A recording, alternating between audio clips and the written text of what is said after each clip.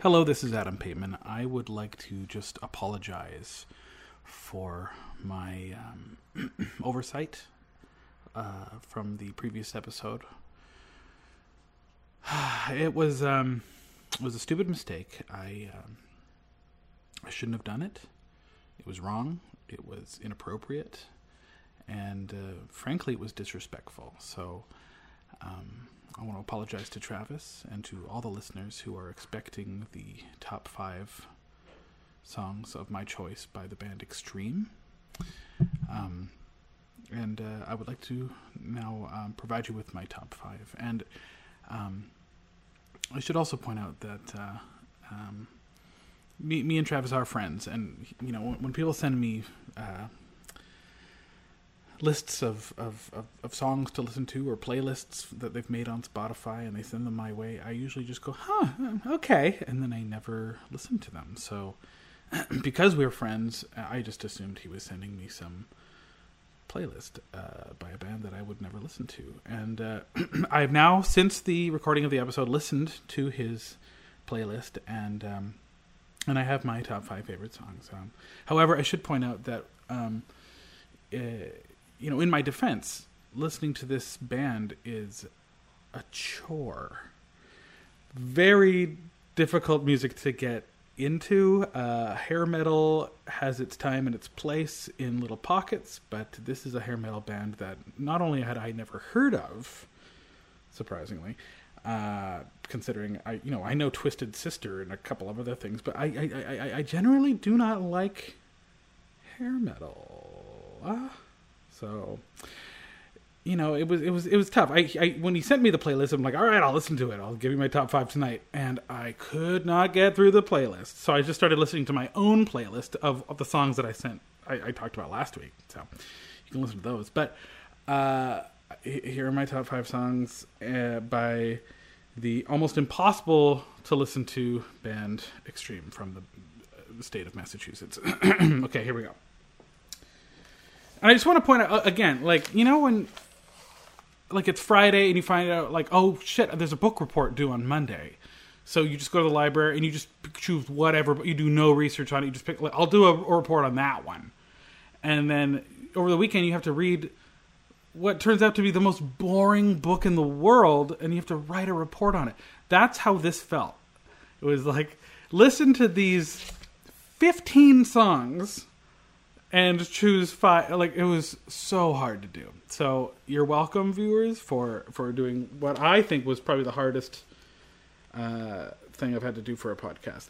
And by the way, you know, homework is hard. I never liked doing it. And so this is just another example of me not wanting to do my homework. So here we go. Top 5 songs.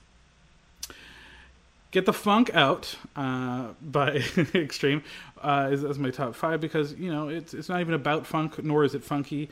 Kid Ego, because it's kind of like a Buddhist twist to the lyrics. More Than Words, which is kind of a nice acoustic break to the hair metal nightmare. And It, in brackets, apostrophe S, monster, end brackets. It's a Monster. I like that song just because of the chunky bass riffs at the beginning. And then Hole in My Heart is my number 1 because it's the most radio friendly. I'm assuming it's the song that everyone knows, the only song people know by them. And it also reminds me of my sister who was born apparently with a hole in her heart. And so I was like, aw, but she was fine. It was like a minor thing. And this was 3.5 years before I was born, and so by the time I knew about it, it was long since an issue. So it's not, you know, don't worry. Megan is fine. Goodbye. Thank you. Sorry. Bye.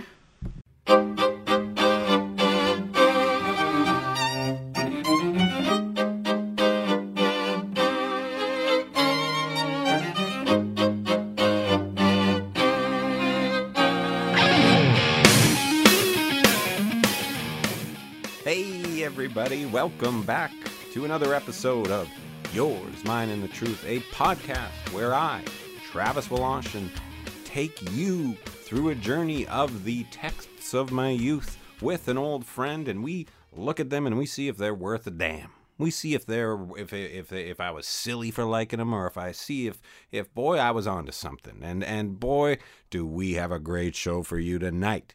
We know the name of this podcast is called Yours, Mine, and the Truth, which is a reference to a band called Extreme that I loved, was my favorite band when I was a teenager. So it makes sense. That's the name of the podcast here. But I remember, it's funny, we've been doing a lot of spring cleaning lately while we don't have anything to do or go anywhere. Though we did get to go camping. It was a great trip. I was digging up a bunch of old VHS tapes. We haven't watched any of them yet, but one of them is a compilation of Extreme videos called Photo Graffiti that has their first 6 videos collected on a VHS. So it's, instead of porno graffiti, it's photo graffiti. So again, there's portmanteaus, but just a little switch there.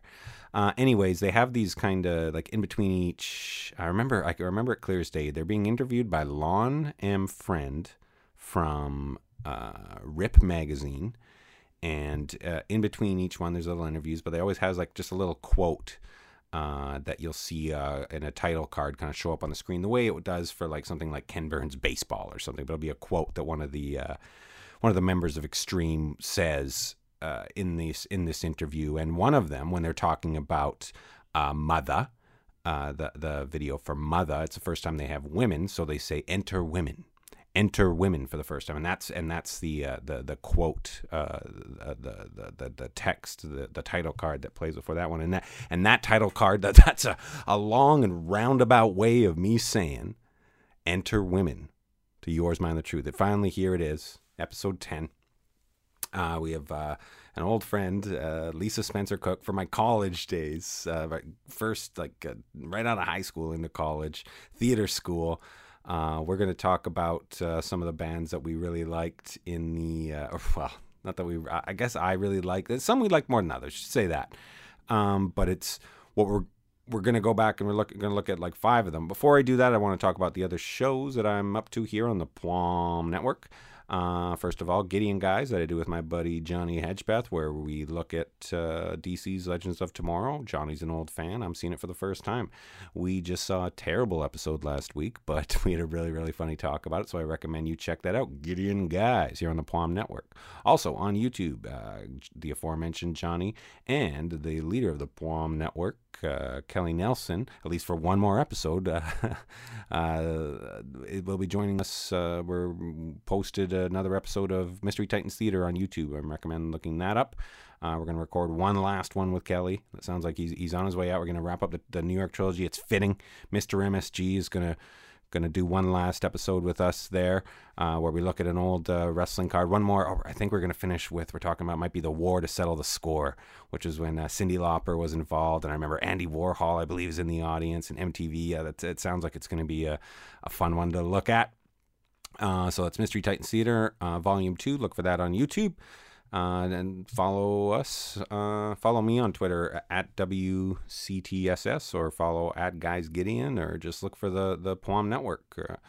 Anywhere you listen to podcasts. So, as I said, tonight's show is it's a day late, but there's good reason for that. It's been pretty crazy. I just had graduation. My students did online graduation, so there's a lot of prep for that. I had been away. I got to do a little bit of camping, which was oh my god, chicken soup for the soul, you guys. Such a good time with my family. We got a cute little bowler trailer. That was great, but also just really tough to match up schedules with our friend, but we did it, and we got a great episode here with my friend Lisa Spencer Cook from Red Deer, Alberta. That's where she is now. She's originally from Wales.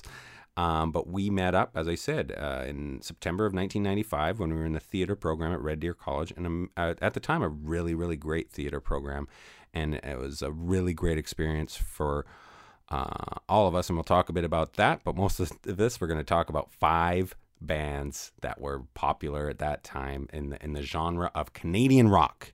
And we will ask the question, with this look back, that's the question we're figuring out with a good old-fashioned head-to-head. Is this CanRock, as in Canada rock, or is it CrapRock? And Lisa Spencer Cook sat down with me here on the episode 10 of Yours, Mine, and the Truth to answer that question. Check it out.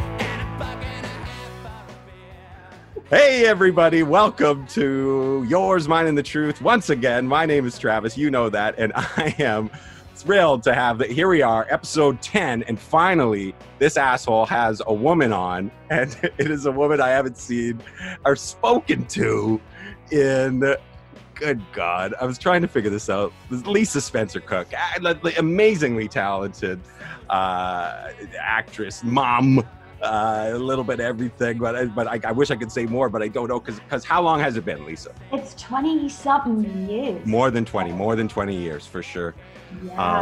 Yeah. So we, brief introduction, Lisa and I went to theater school in Red Deer College. I was 17 when I started there. Holy shit, were you 17? So you had like at least a decade and a half on me, I think. I was 2 years older, which in those terms and in those days, I felt like I was this super mature woman. A lifetime of experience. Yeah. Well, you were like a married at the time, right? Totally was. Yeah, my first husband. Yeah. Oh man, here we go. So this was from 1990, the September 95 until I guess like June of 97. Red Deer College. I was 17. Crazy. I did not know that. Yeah. I mean, I can remember my 18th birthday very clearly, but also not at all. But I remember that night so vividly. Was it a club in Red Deer? Yeah. Oh my God. Red Deer. So we should explain to people who don't know what Red Deer is. Red Deer is the exact midway point between the two big cities in Alberta, Canada, which are Calgary and Edmonton. What's the population there now? 75K? Something like that. Yeah, I think it's close to 100. And depending on who's in college at the time. Right. Very transient little city, Big college town. As I can remember, there was one street corner where you could stand on and you could see a liquor store in every direction. We have. This is our claim to fame in Red Deer, because I've moved back here. I moved back here like 12 years ago. Yeah. And the claim to fame in Red Deer is that it has more liquor stores per capita than anywhere else. Oh my God. I mean, I don't know if that's true. You might want to Google it. What's that? You might want to Google that. I think I had heard that as well. But a lot of people brag about that. It's a thing to brag about. Yeah. And so, and we're there, like these, again, we were like a group of 20 who were joining another group of 20 second years. It was a 2-year program. So it was really 60 of the closest actors, that's the actors, plus also like techies we became really close with, who we were just around every day each other for like 2 years straight. For 2 years, really. Yeah, 2 years straight. We made a lot of lifelong friends, formed all sorts of bonds. Also, we've had all sorts of highs and lows then and since and stuff. But we've all moved on a lot really in lives. And I have, honestly, it's been so long since I talked to you, but I knew, I can tell just through little chats and through social media that we've kind of matured in ways that I feel like we share some sensibilities. And I think this will be a really fun conversation, because here's the thing about those 2 years. Yeah. Even though we had a great time and like I said, 2 of the best years of my life, I don't feel like my art appreciation or music appreciation really was for shit, right? Because I wasn't there for that. I'm a 17-year-old who was way into the bands that we're going to talk about here, but I wasn't. Also, we're in Red Deer, and we're all like theater, and nobody's going to have some like kind of. It's less likely that we're going to have somebody who's got like an ear to the ground or know like what's new and what's happening. Back then, we were such nerds when it came to like film and stuff. Right. Just out over the latest movies and oh my gosh. Right. So like music was kind of in the background, really. Mm-hmm. Day to day. Yeah, and at this time, there's this Canadian. Well, I mean, I'm sure over time. I don't want to get into our credits here too much, but I'm sure as we talk about this, we'll mention some of our performances over the years. Remind me to tell you about how I Joey Tribbiani'd my career. Yeah, I will tell you that story. Okay, great. Well, we'll see if there's a time for it. If we don't forget, I will remind you. Sure, I just poured wine number 3, which is why I say remind me, because I will forget. Cool. Okay. So at this time, of course, as I said, I'm not listening to the best music, and that wasn't opened my eyes into what good music. As I said, when I started working oddly enough, when I started working at the Virgin Megastore, and I showed up, like I remember on the first day, I was so proud to buy the new 5440 CD. Like everybody loves Canadian rock, and all these like punks and like, you know, people who've been, you know, as I said at the time, like 50% of them were in bands, and the other 50% were DJs, and of those, like half of them were great and half of them were awful, but like right away they're like, who the fuck is this dork, right? And I'm kind of like, okay, I guess there's a whole other world here that I didn't really know about. But especially in Red Deer, of course, you know, Canadian rock was huge, and it was huge among us. So what we're gonna do here today is we are going to figure out a little something. We're gonna do a new version of, and I've got a recording here that we're gonna play in of a former guest, Adam Pateman. It's a little bit of head to head. Okay. And we're gonna figure out who was good of these. We're gonna look at 5 bands from the era. We're gonna look at 3 songs from each.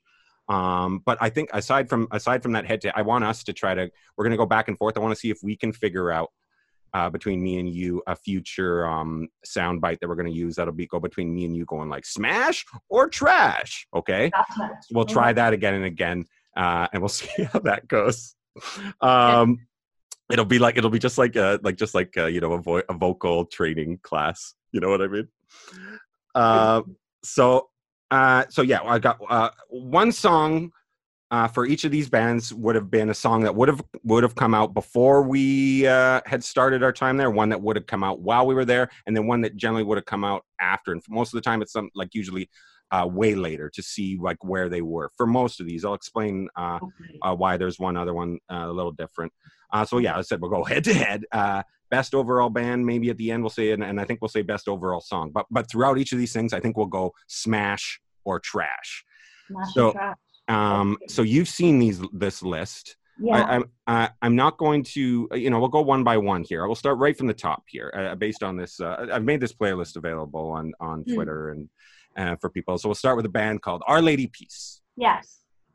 Canadian. So I'll tell you, I did very little research into any of these bands, because I'll tell you, of these 5 bands, there are some that I will tell you that I do maybe kind of still have some affection for, but I really don't care much about all of them anymore. You, generally speaking, before we get into this? No. Okay. I have little affection for most of these bands.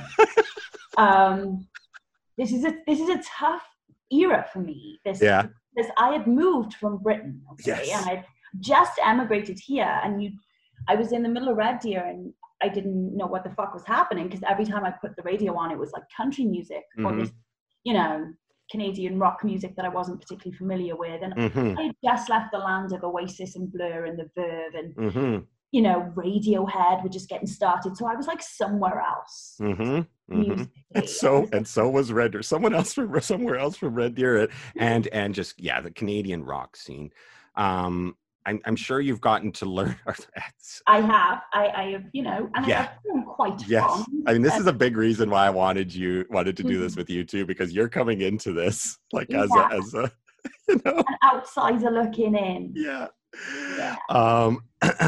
So all right, so we'll go through. Let's start with Our Lady Peace. I'm looking at their Wikipedia. They're one of the 5 that we've looked at who hasn't either called it quits or, you know, disbanded and got back together or done different things. They've I guess there's been some lineup changes, but they've been together from 1992 to the present. So they've been together for almost 30 years.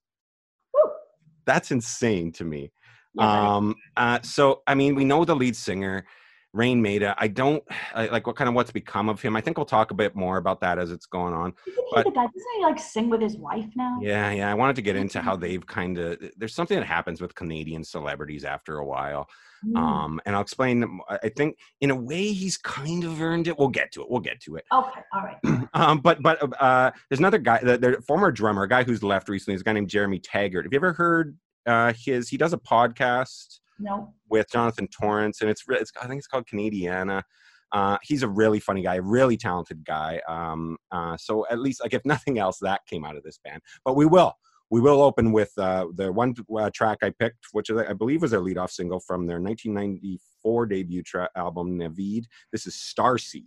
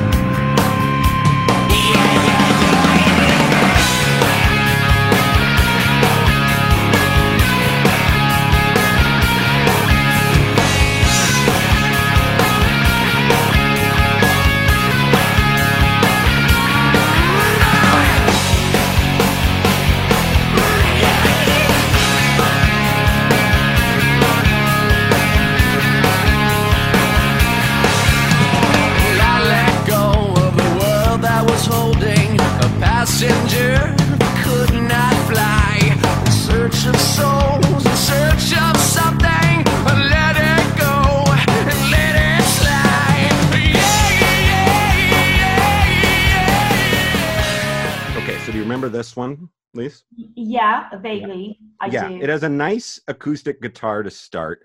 I think one thing we'll notice in looking at these, if there's one constant through these bands, it's there's the Tragically Hip is the kind of giving them their roots, and then they're kind of taking, I think generally, especially in these early ones, they're taking the sounds of the day with that kind of Tragically Hip thing and trying to make it sound new. Sound. It is quite distinct. Yeah. But I think this eventually evolves into that, and a big cross between this really clicked with me. This is a lot like the Cult Seashells or She Sells Sanctuary. I really like this song. Actually, I was surprised at how much I like this listening to this again. And Maida's vocals here are good, and they're better than they will be. Better than what kind of becomes of them, because he's not as nasally and whiny as things would, as it would get with some of this other stuff that we looked at. And I love the chorus of this song. That kind of, when I find out what went wrong, we'll bring it back, but it won't be easy. It's a total 90s kind of festival song, but like a Canadian festival. Rock festival, and the lyrics are not bad either. I think it is really just about, kind of has these themes of kind of optimism in a shitty world that is aged well, and it doesn't come off as fluffy as some of their other stuff definitely does. So this is, I'm gonna go smash on this. That was a pleasant surprise as to how much this stands up. Lisa, any thoughts on Starseed by Our Lady Peace? Honestly, I've seen Our Lady Peace twice. I think I've probably seen them about that many times as well. Yeah, but I only actually went to see them because I was actually going to see the opening act. Yeah. Both times I went to see them. Who was the opening act?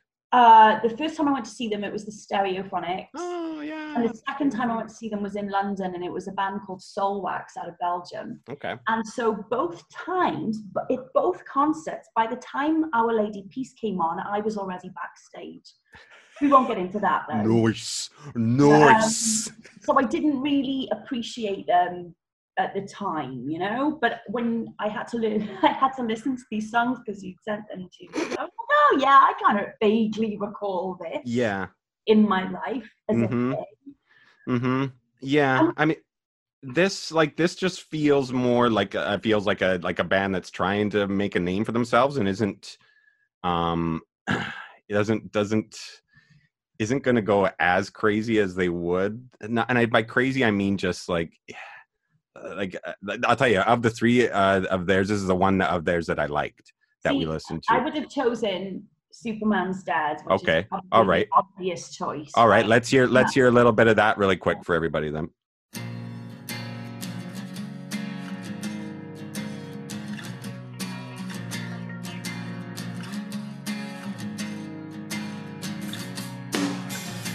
Do you worry that you're not liked? How long till you break? You're happy 'cause you smile, but how much can you fake? An ordinary boy, an ordinary name, but ordinary is just not good enough today.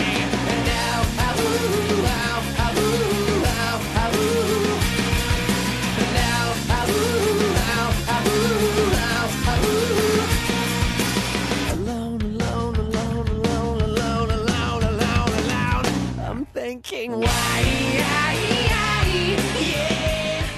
Okay, so tell me, what do you like about Superman's Dead over Starseed? It's catchy. It's sing-alongable. Yeah. It has sing-along ability. It's just likable. You can see yourself jumping up and down in the front row. You know? Yeah. It's just kind of like the physical vibe it gives. Yeah. So I just said that was a smash for me. Yeah, interesting. See, I remember at the time just like loving it. And like I remember being smashed in a cab driving home with my girlfriend at the time and her roommates, just screaming it to this poor cab driver. But now that I'm older, and I like right away his vocals are way more. He's up to that kind of nasally, and it sounds like it's of the time. I think this is super dated. This song. Do you know what I think he sounds like? Who? I think he sounds like the male equivalent of Britney Spears with that like like it sounds like they're gonna take a poop at any minute. Like it's like really that nasal thing. It's always grated at my nerves. Britney's got some great songs. Some great songs. This in Britney. Yeah. Britney? Yeah. I can see it. I can see that. Yeah. Interesting. So, but anyways, like I think the chorus of it's like it feels just like obnoxious. Like I don't like the chorus. I think the lyrics are like that kind of weak ass kind of teen angst.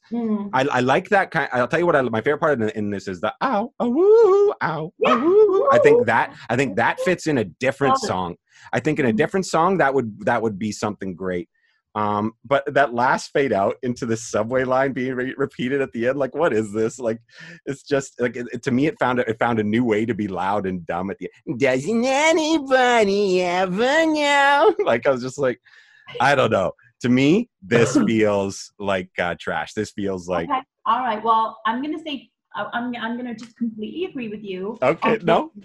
Otherwise, it feels like I haven't matured at all in 20 years. Hey, you didn't have, but I haven't had the experience of hearing this backstage. You know what I mean? Hearing this from backstage, like in whatever kind of sound, enhancing devices might be around. Yeah. But that leads us to because the last track I picked was from one of their more recent albums, which is not because they're still touring, but this was their most played hit on Spotify. That's why I picked it. I think it came out, 2008. This is Somewhere Out There.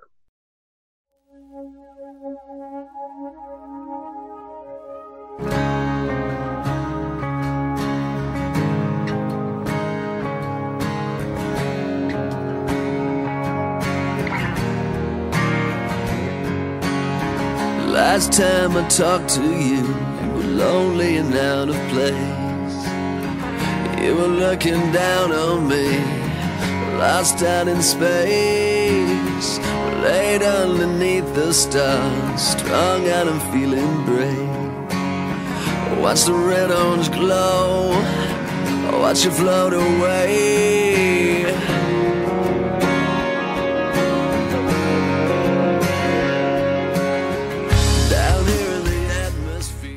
All right. So right away, right after this starts, you can see what they are aiming for now. And this is what I think Rain Maida and Chantal Kreviazuk have kind of become because of songs like this. Because I'll tell you right, like this is trash. This is trash to me, but it's very lucrative trash. You know what I mean? Like people they kind of people love it. Yeah, yeah, and I think they figured out how to kind of like, or at least I think they're showing somebody, because I think that might be what they are now, is like these kind of David Foster wannabes, like Canadian, like you need these guys to bring them in and put a stamp of credibility on your whatever songwriting, or if you're some sort of young Canadian artist who's looking for something like that. I feel like I think they have that reputation now, but not. But when I say that, I don't mean it like they're finding good art. I think they are like this kind of like a Diane Warren. Do you know what I mean? I do. Yeah. Yeah. I think that's what this is going for. Really soft, like kind of light 96. He's trying to sound like Bono right away at the beginning. Let's not talk to you. It's so silly. He hasn't found his voice yet. Yeah. He doesn't know what his natural voice is. So I wonder, right? You know? Or I wonder if he's like, he doesn't even care because he's thinking like, wait a second, I can get access to strings and I know how to put them in a way that's gonna, really, tweak the nips of those middle-aged ladies. Cause that's what I think at this point. Totally. It's the middle-aged women. Yeah. I want them. Yeah. Yeah. How did that happen? Yeah. A big chorus. It's good. But for the audience that wants this, it's as middle of the road as it can get. It blends with a lot of the hits from the day. I said, I get it. There's a formula here that he's showing that he can play with, and it's a one that can make a lot of money. But the lyrics are just super vapid and sound and fury signifying nothing. Mm-hmm. So trash. So and that's so where are they now, right? Like as I said, that was their biggest. Their biggest selling album was the one that had Superman's Dead on it. But I figured they had developed some sort of, following beyond that, especially with this song, because it really feels like, or that song feels like they're aiming for bigger heights, right? Like this is somebody who wants to have some sort of crossover, and I thought that they had, or more than that. 2008. Yeah, or whenever this was. Yeah, I think that's when it was. Or no, it's 2002. That's insane to me. That's insane to me. Well, I've heard Hide No Hair of them really since. I know, but I guess they're still together. I guess they've got a new album dropping in 2020, so be there for that. Doing the same shit. There's like Karens all over the place just lapping this shit up. Yes. No, I don't think so. I don't know anymore. Like I think these guys are probably, of the five, have the biggest following. But what is a big following in Canada these days as for a band like this? Like, I think he's doing fine. I think Rain Maida is doing great. I think he's going to be, like I said, like he's that Canadian celebrity I was trying to hint at, where like he'll show up on like E! Now, and they'll have a sit down interview, and they'll just suck his dick and talk about what an artist he is, and he'll just like respond in such a way, right? That is just. I despise it. I just hate it. I watched that documentary, right, of him and his wife, and I was the whole time like this. I'm not a fan. Yeah, they're really affected. Like it just doesn't do it for me. And they're both both of them incredibly gorgeous people. Two very very gorgeous people. Better looking. Yeah, no kidding. Hey, well done to the both of you. How old do you think he is, by the way? If you had to guess. I want to say like my age, but I don't know. I'm 45. He is 50. Is he 5 years older than me? This is going to be good. We're going to see if we can guess who the oldest of the front men of each of these bands are. Okay.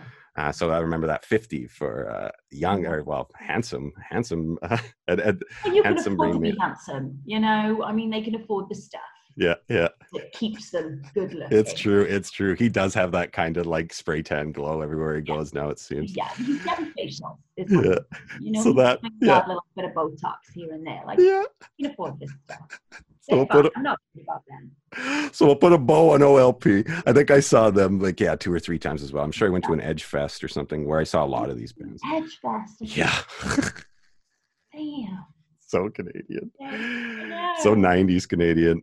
But let's move on. So here we go. Our second band, Moist. A lovely, lovely name for a band. A band from Vancouver. Best name for a band ever. Mm-hmm. Let's give them that. Right Yeah. Like a lot of people are not going to even be able to say this word, but we're going to call us that anyway. Like, that's ballsy. Yeah, I would have liked to have seen like Gene Simmons introduce them, just because of how gross this is. Like a word that he, ladies, I hope that you are like this band. Please welcome Moist. No shit. Anyways, so again, handsome frontman, especially at the time, David Usher. Had a kind of how old do you think? Oh, younger or older than Rain Maida? I'm gonna say a little bit older. Yeah, you're correct. Yeah. 54. Okay. But this is so this is the band that did not have the heights that Our Lady Peace did. Was from 1992 to 2001, and then disbanded and got back together in 2013. So we're going to hear a song, one of their recent ones, but we'll open with their first big hit. This is Push.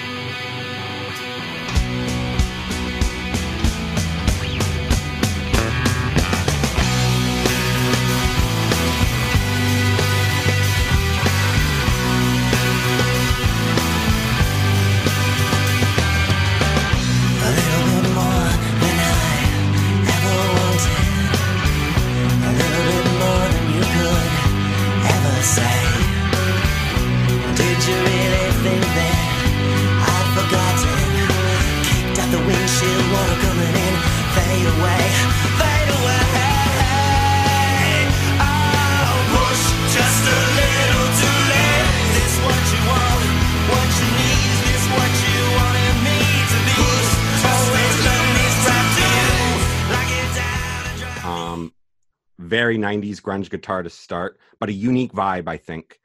I like Usher's kind of breathy voice to start. It matches the tone. A nice build to the chorus, which is really good. I really like this chorus. It means it, you know? Yeah. But here's what I think. I don't think he still seems like he seems like me. He seems kind of like 17 and he hasn't lived a life yet. And so even though still loving the fact that you were 17, I'm still but it explains so much, right? Yeah. Yeah, I know, right? But so there's times here when I wanted a bit more kind of like, I want him to bleed a bit more because the lyrics call for it. You know what I mean? I wanted a little more soul. But it's still great.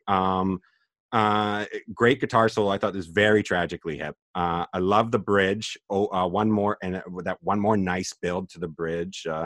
That it's all right. Like when he's like, I remember in the video, he's like right up against the guitarist's face. Remember the videos? Yeah, I can remember this one a lot. This was a big breakthrough for them. At a time when there was like there was an appetite in Canada for these bands. And so I can see how this would have garnered an attention at the time. I almost want to say this is a Canadian rock classic. Mm-hmm. There's a great bravado on the way out. I would like to see, here's what I'd like to see now. Like, I don't know how they would be live now, especially when I hear their newer stuff, but I'd like to hear a 54-year-old David Usher sing this song. You know what I mean? Now that he's got some crow's feet, you know, and walked. Now? Yeah. I don't know. I mean, like all these things, they're all just a quick Wikipedia click away. I think they are still. Yeah, you do now because he was so handsome. Yeah. No, he still looks good. He's in Montreal. He lives with his family. Oh, oui, très bien. Yeah. So I'm going to say smash. Anything you want to say about Push? Yeah. Yeah. Can you remember this one? You need in a rock star, really, you know? Mm-hmm. I like it. He's lanky, but he's kind of got a racial ambiguity to him as well. Yeah. Handsome guy. Nice little feminine touches as well. But then to hit, like if he can hit those thing, then you got it. This is you need that handsome front man. We're 2 for 2 so far. Yeah. I don't think it'll stick. I don't think that'll stick. But so yeah, we'll say smash. So that goes to the 2 years later, an album Creature, and this is a song called Leave It Alone.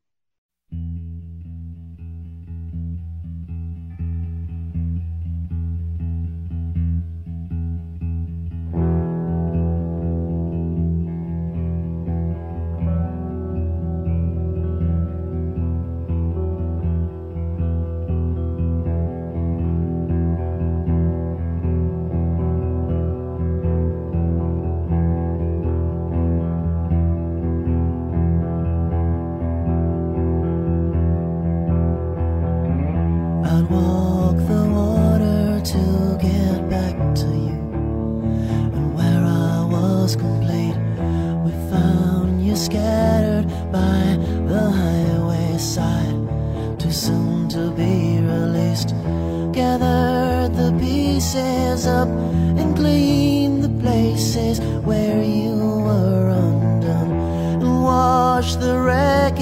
out unfinished, all the thoughts that we'd begun. A game to burn the sky. This was the first one of these that really took me back to Red Deer.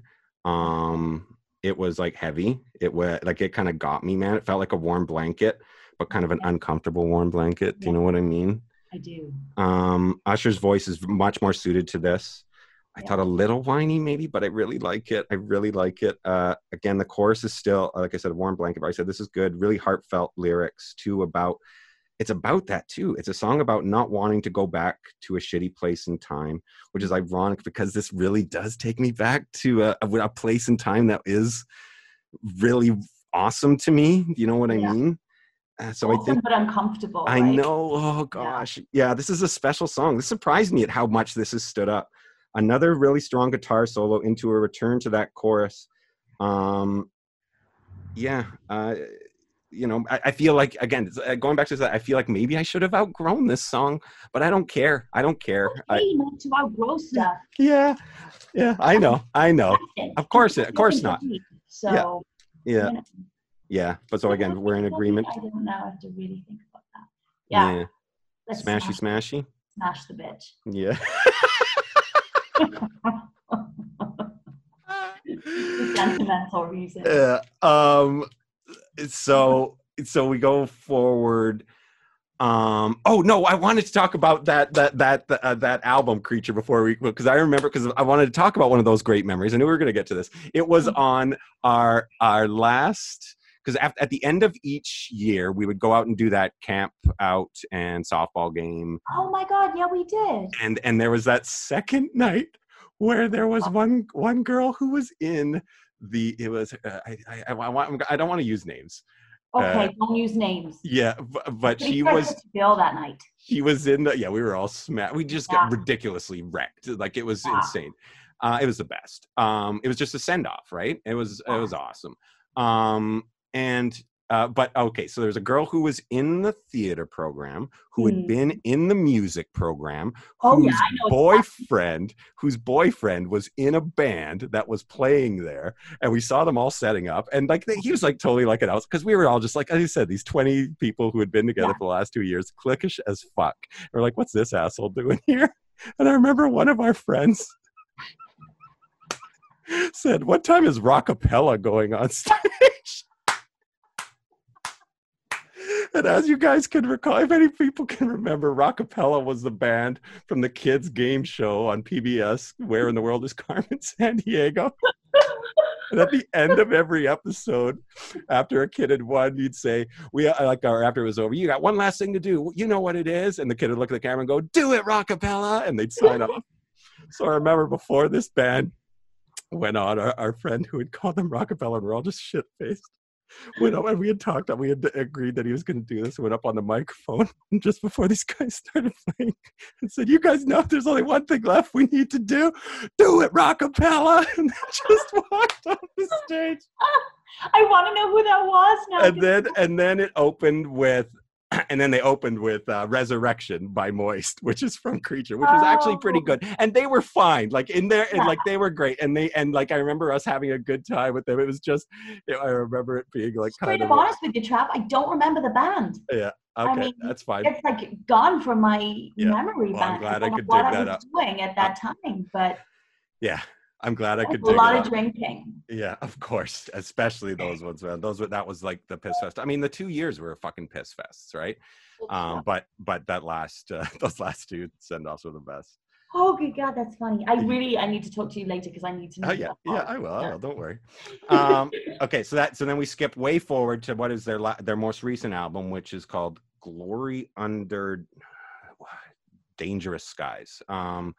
It's funny, like, so their other albums did go platinum. They have 3 other ones before this. Their first one was 4 times platinum. In Canada, that's 100K, which is nothing. And this one didn't go platinum because who's buying records in 2014? Nobody is, especially a band. Trevor, I'm going to have to interrupt you there. I had, until COVID, a record store. So I only sold vinyl. Look, that was my job. It was called LV's Vinyl Cafe, and I sold records and beer and concerts. Okay. Yes, So and I love you for it, and I love people buying still buy records. vinyl. Yeah. And yes, but not enough to, that not enough to make anybody. I love how much the vinyl revival, but there's not enough. Nobody's buying albums. Yeah. You know. You know what I mean? To like crack the top 10. That's not like it's the way you get a number one now is through streaming and all this other bullshit. But it doesn't work. It's huge. Like, people would come in and order all the new releases and sell new, but I also sell secondhand, and people really kind of want a tangible thing now. Oh man. Oh man, that's so awesome. That's so, what's the name of the store? Is it going to be back up and running or what? No, it's closed permanently now. I couldn't survive COVID. But it was called LV's Vinyl Cafe. That's awesome. Yeah, it was a pretty awesome place. But... That's pretty great. Yeah, but anyway, nobody buys records, so that's your fault. I'm just kidding. Oh, we buy records. We buy records all the time. All the time. My basement's full of them. Yeah. Yeah. All right, but let's get into this last track. This is Mechanical.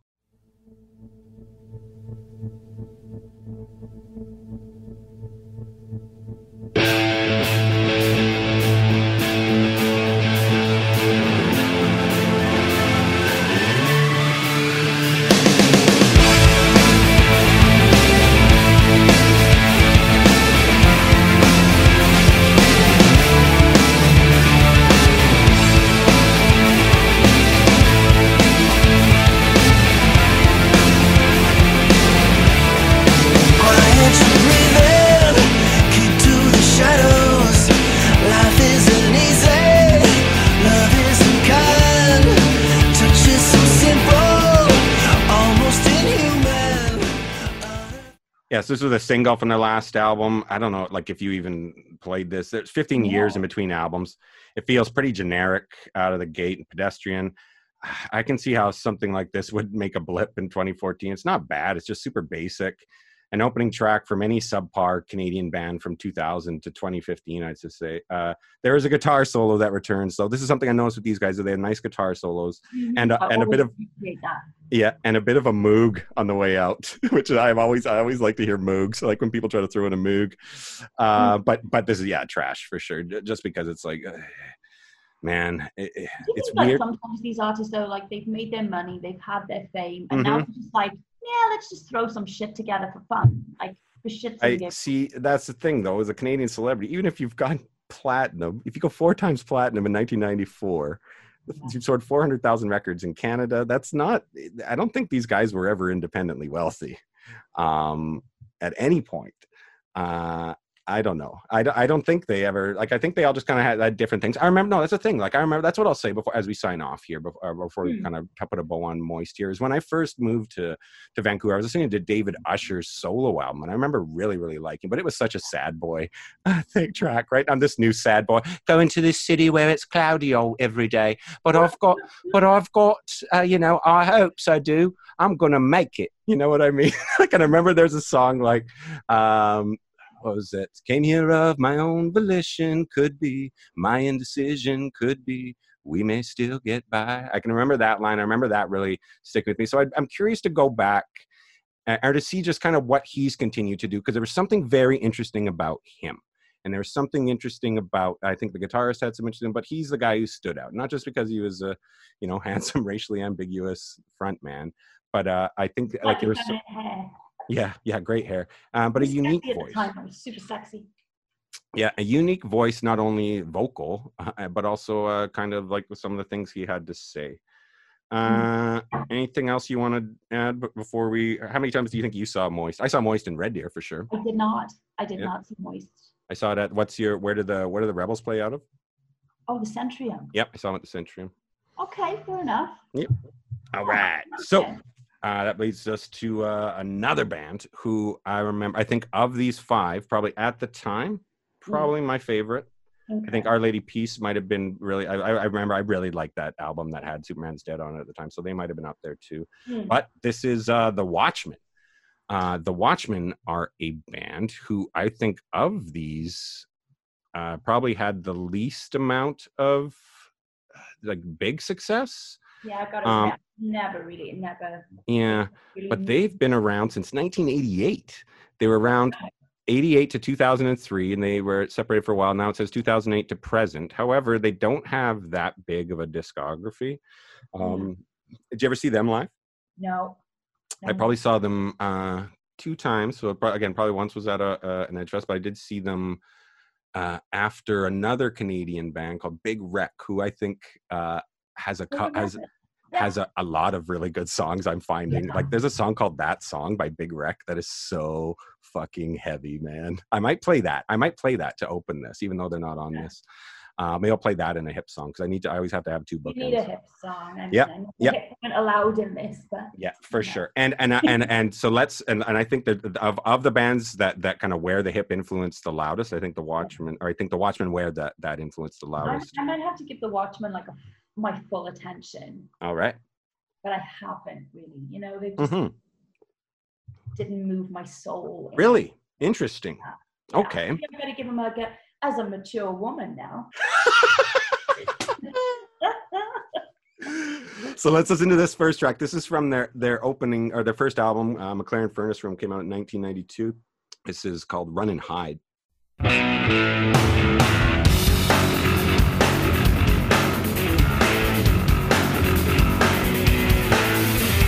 Hate to see you lying there, curled up in a ball. Hate to smash your pretty face against the fucking wall, but I'm a desperate man, girl. I'm down on my knees. I hate to see you crying. I hate to see those tears. You're the one who's sitting there, just tossing out the edge. Well, why you doing this? Why you wanna go?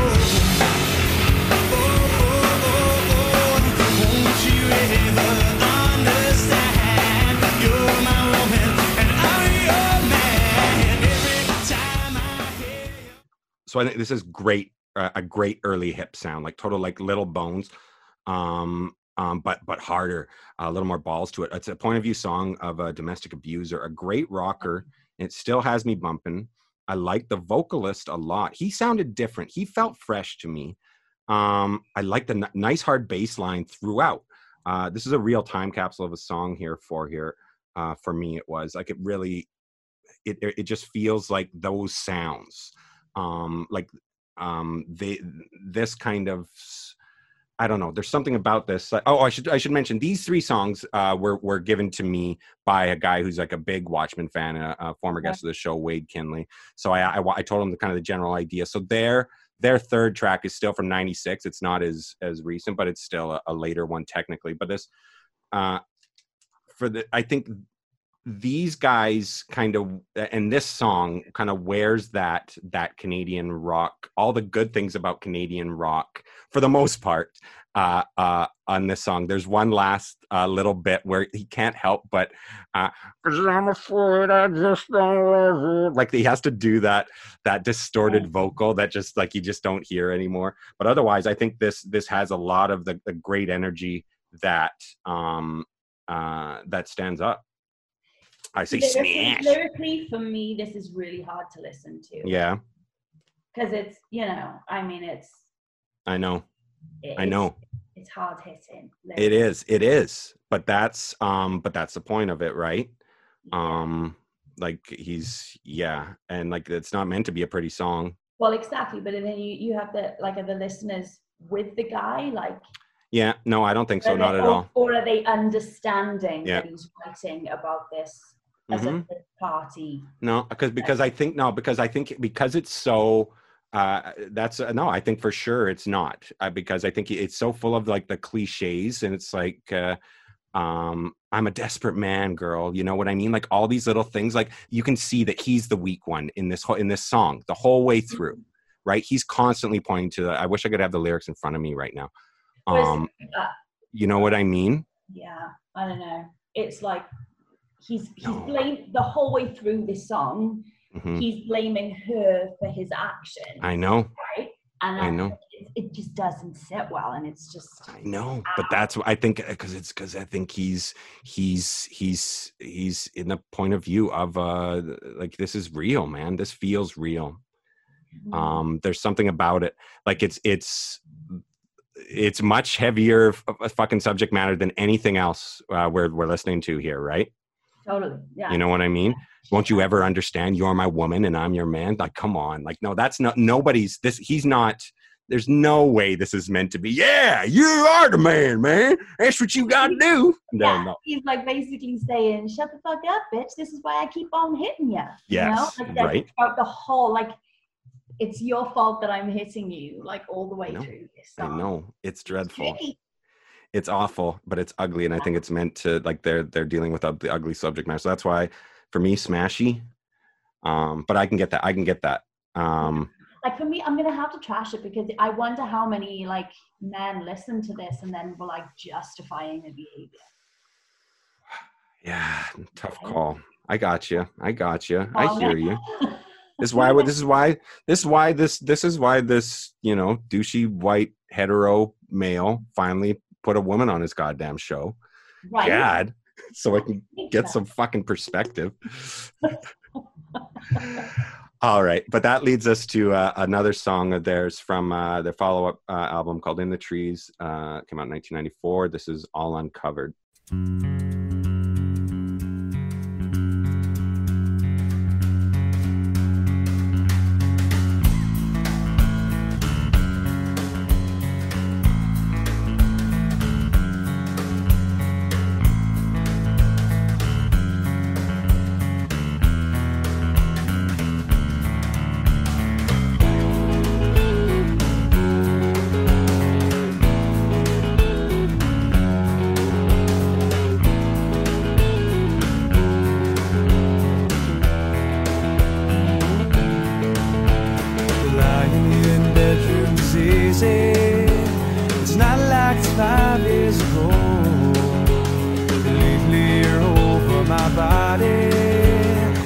Just a place that I want you to be.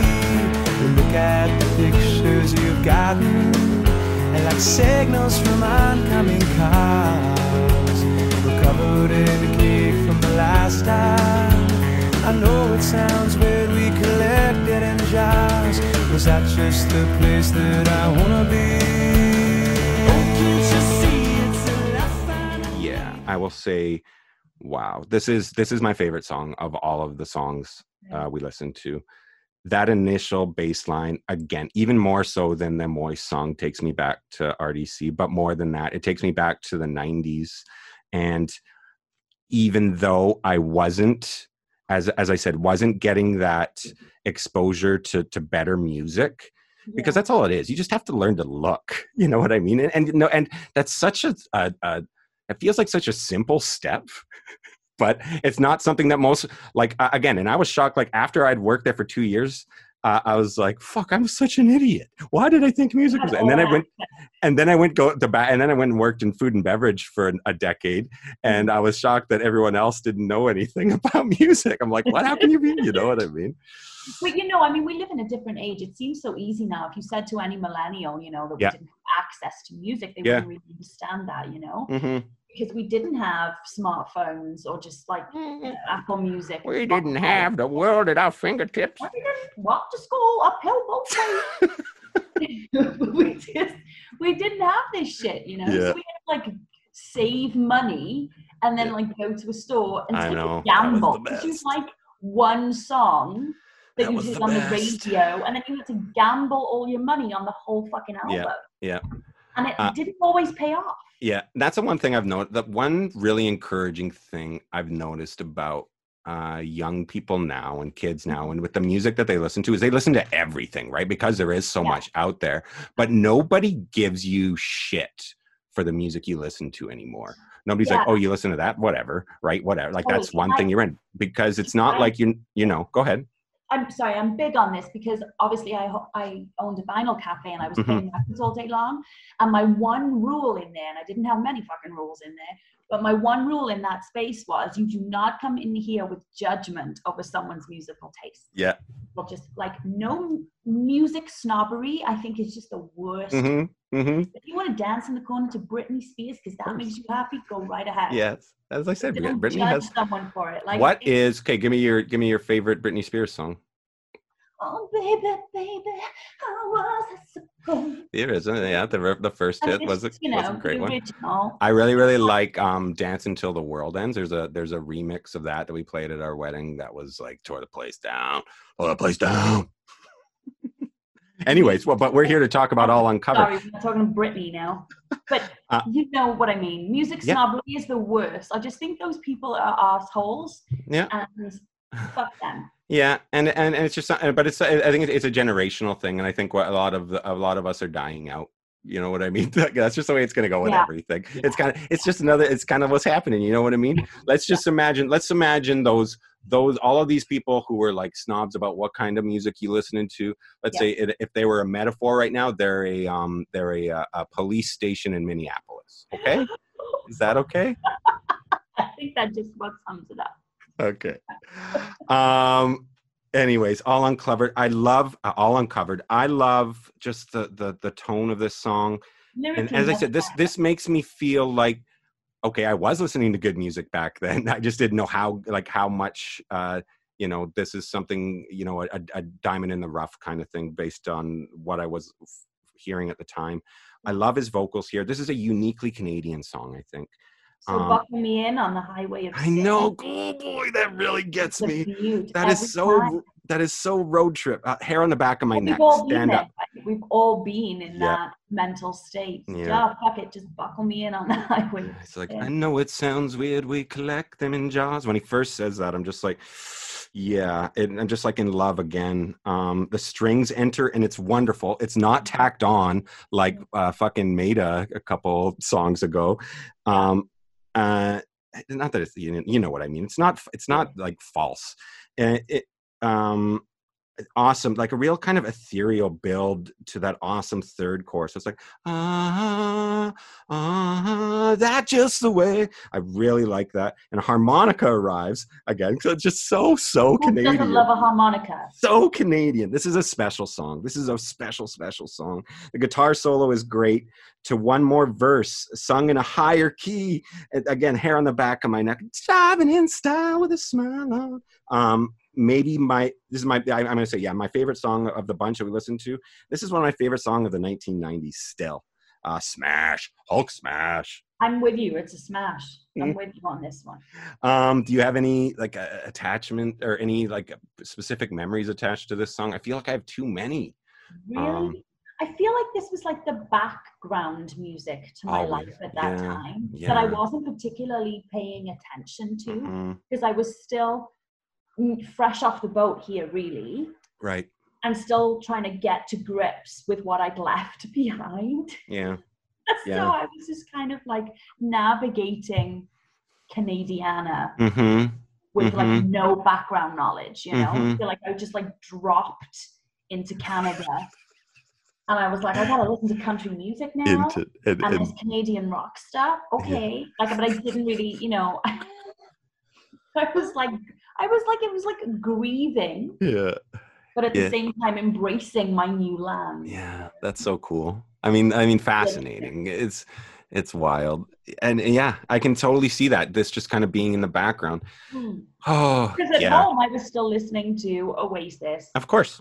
And the Verve and the Phonics, you know. These are all my wife's favorite bands. Yeah, but if we came over to your apartment for a night, this would be on in the background. So it was like the background of social activity, but not what I went home to listen to. Right. Cool. Yeah, because it was background. And it's so road trip. It's such a road trip song. I recommend people put All Uncovered on a road trip mix. So that leads us to the last track of the bunch. As I said, this isn't as late as it went because Wade, my buddy Wade Kinley, picked these out for us. This is Incarnate from their Brand New Day album, 1996.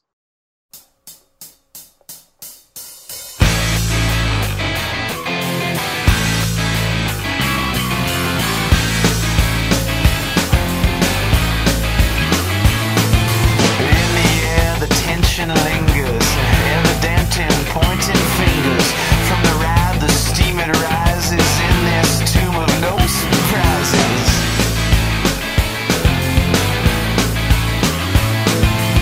Never knowing what they mean, not quite in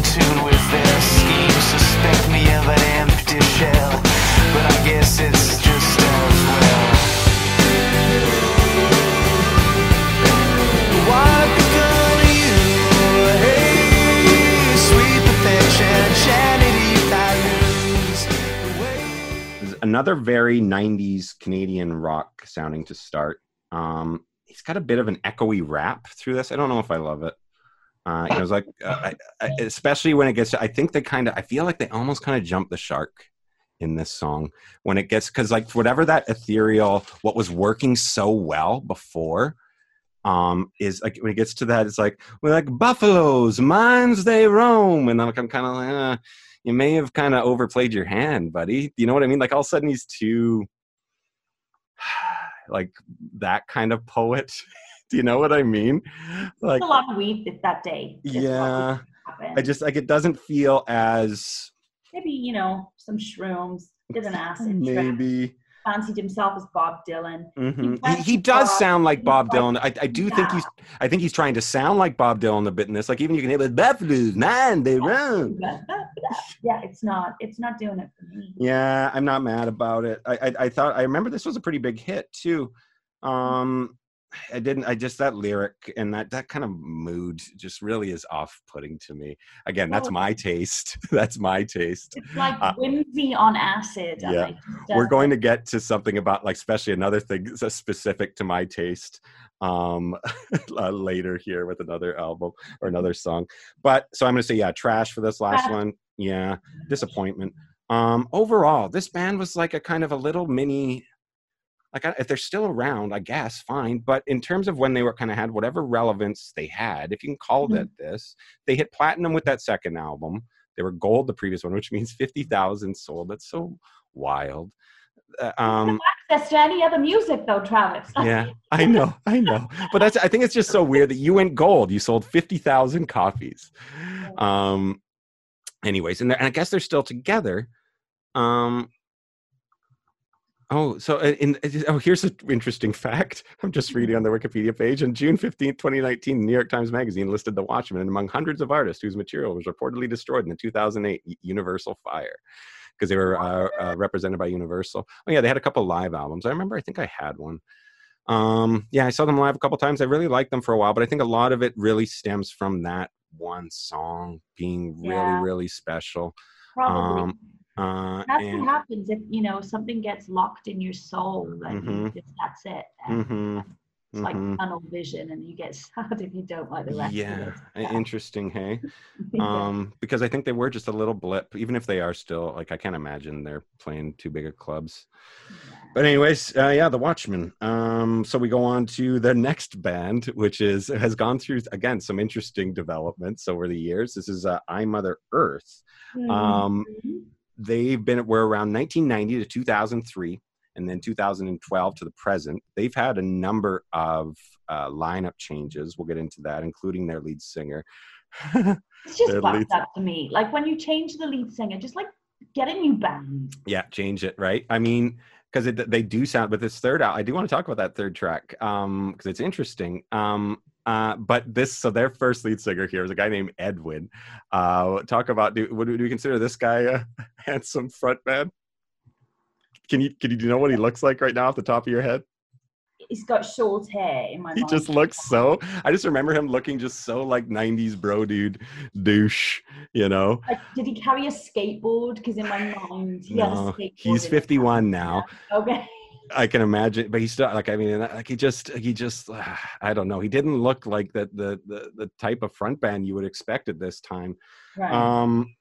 Anyways, we'll start with this first track. This is from an earlier album, 1993's Dig. There's a song called Levitate.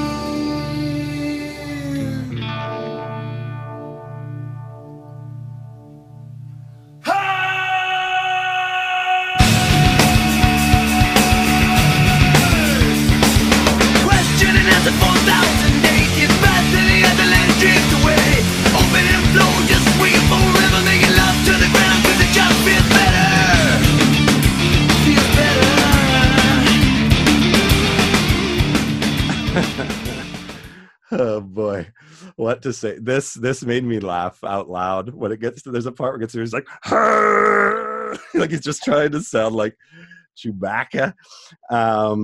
It's so cliche. There's grunge, nothing of note to separate them from other bands. I thought this was garbage. I think this might be the worst song so far. Some interesting. It's just like it just feels like someone's shouting at me. Yeah.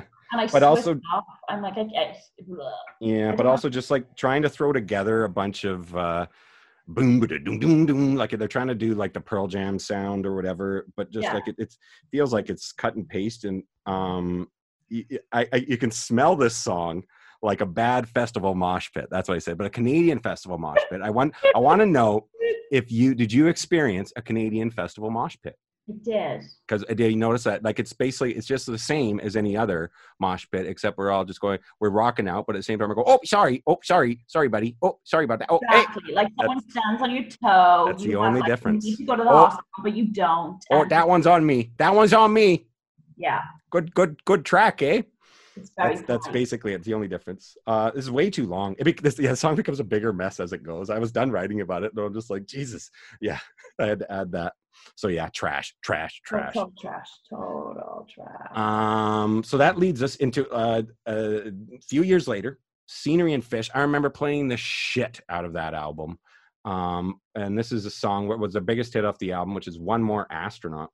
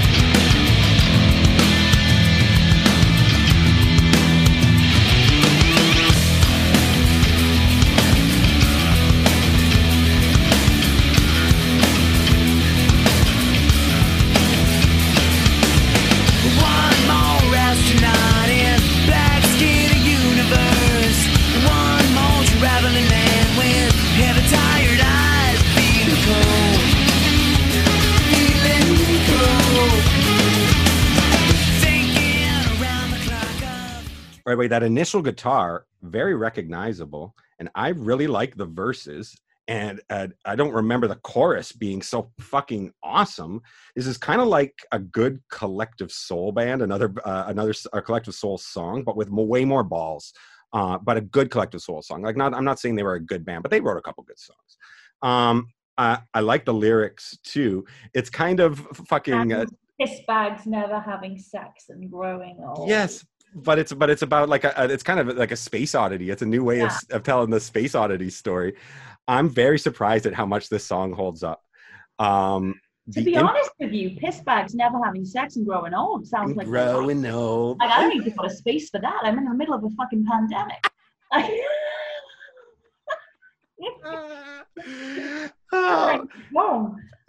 And there's an interlude in this song that I totally forgotten about. It's got congos. Like, what the hell? All of a sudden, it's like they're a jam band. And I actually really dig it. I usually don't like jam bands, but I like this in this song. And there's an organ. This feels much more like a polished and completed song than the other one. Such a shift from that previous song. And the return after there's a riff that comes back hard at the end. I'm going to say it. I declare this a Canadian rock classic. And I did not think I would call I Mother Earth's One More Astronaut that. And you get one more triumphant return to the chorus at the end. I'm a sucker. Oh, and there's a really good, I'm a sucker for those last minute kind of refrains at the end of a song. Like at the end, when he's like, over the lattice foam, boom, and we'll watch them fade away. It's like he's almost, it's like a whole new song at the end of a song. I'm trying to think of some other, there's a song on the new do you listen to Vampire Weekend at all? I don't. On Father of the Bride, there's a song at the very end. There's 3 songs that he sings with the girl from Haim. She shows up. It's a really good album. I'd recommend. They're one of my favorite bands. It's a good little concept album, and one of the girls from Haim shows up as like kind of a, she's kind of like your touch base into how is this couple doing, right? They kind of represent a couple. Okay. there's a song of theirs that he has a really pretty kind of, I love that when they add something like a whole new kind of finish to a song. And I think that this is, as I said, this is a really complete song compared, especially when you put it up against that previous one. So yeah, smash, graveyard smash. I'm with you. I mean, the lyrically and musically, it's kind of, they've got their shit together. Mm-hmm. Yeah. And this is a band that, like, as I said, I played the shit out of that album, but I would never go back and listen to it again. And now I kind of want to go back just to hear this album. And if they are all like just rocking out on congos and organs and shit through all of this, that's like, who the hell else was doing that at that time? Do you know what I mean? Especially in Canadian rock. Yeah, but it was a song about space and the universe. I know. Like, yeah, that's why I say it like matches. So I'm okay. Mm-hmm. So cool. And that, so yeah, as we said, they go through a change. They go through a lineup change after that, because Edwin goes on to try to, like, I think this guy looks like a guy who like believed his own hype. I don't want to speak out of turn about this guy, but he just looked like he loved himself. So they get a guy named, some dude with the last name Byrne. What's his, Brian Byrne, joined it, and like a completely different sounding voice. And they go for a completely different sound here. This is from their new bands. Yeah, as you said, they should have been a new band. But this is from the 1999 album called Blue, Green, Orange. This is a song called When Did You Get Back from Mars?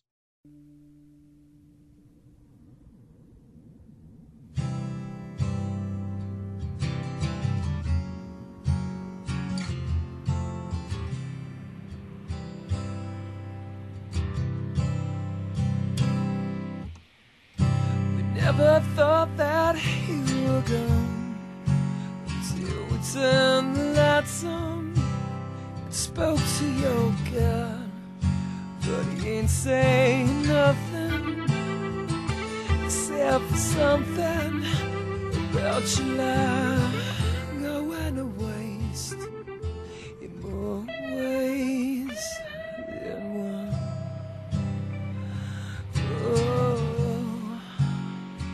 Never liked it anyway.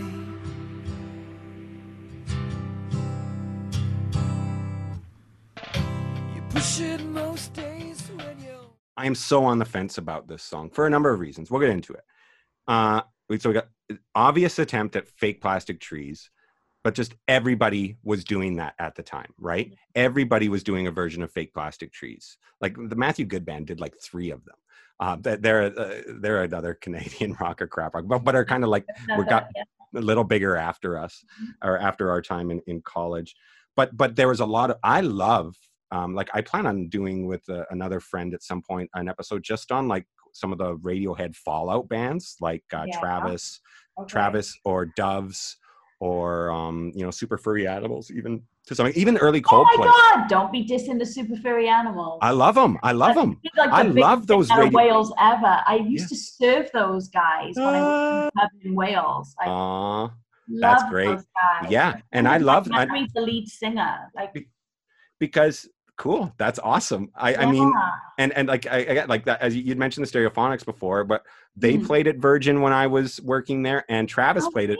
Travis played at Virgin when I was working there as well, and that was like the best. That was my best day at everybody's favorite day at Virgin, was the day that Travis came.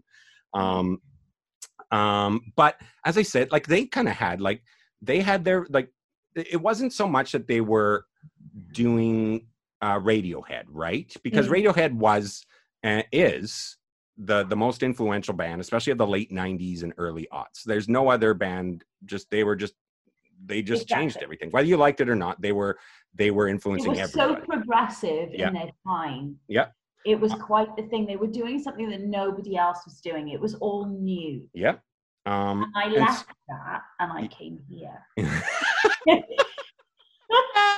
And then a few years later, the Canadians caught up with a song called When Did You Get Back from Mars?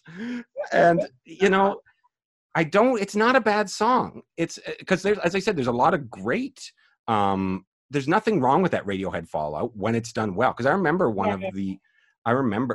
I think the Man Who is like a blueprint as of to how to just like take apart or to take, I'm going to steal that riff from Wonderwall, and I'm going to take that sound from that Radiohead song, and I'm going to put it all together, and I'm not doing anything new, but I put it all together in a way, and everyone's got, you sound exactly like Radiohead. Like, who cares? I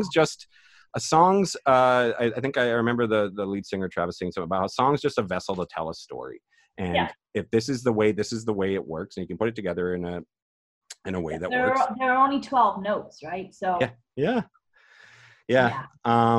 So of this, like, I don't know. I've said smirsh because I can't decide if it's smash or trash, because it's not as good as those. It's not as good as those bands like Travis or Doves. But it's better than. I just feel, for me, it has this like real wannabe factor. Big time poser-ish. I have that written down here, but I don't hate the composition. It's a little too much. It's a straight up pastiche after a while. It's just a melange of Fake Plastic Trees and Just. They really use the riff from Just again and again. He's just doing a much nicer human being than me, because I would just go immediately to trash on this. Yeah. See, I would have, just because I just know that there are so many bands doing a Fake Plastic Trees at that time, and they're a lot way worse than this. That's why I say it. But there are some that are better. That's why I'm kind of on the fence. But if you pushed me far enough, I'd probably land on the trash side if I had to. I just thought it was interesting. If you didn't know what was happening at the time, and if you didn't know that there were bands that were doing it worse, would you still think this was any good? Maybe by the fourth or fifth listen. Okay. Because he's kind of weird. It's a weird song. It's kind of like he's kind of weird. Yeah. And he's doing kind of weird things, right? It's not as instantly, like, it doesn't grab you the way that the other one does. But that's kind of what Radiohead songs are like. So maybe that says something about it. I don't know. But overall, I Mother Earth, one big surprise with that. I kind of want to go back and revisit that whole album. But otherwise, one stinker and one kind of meh. Fair to say? Yeah, I think that's, yeah. All right, so we will wrap things up with one last band here. This is the Tea Party. The Tea Party are still at it. They set me up. Yeah. Jeff Martin, what do you think of this guy? How old is this guy?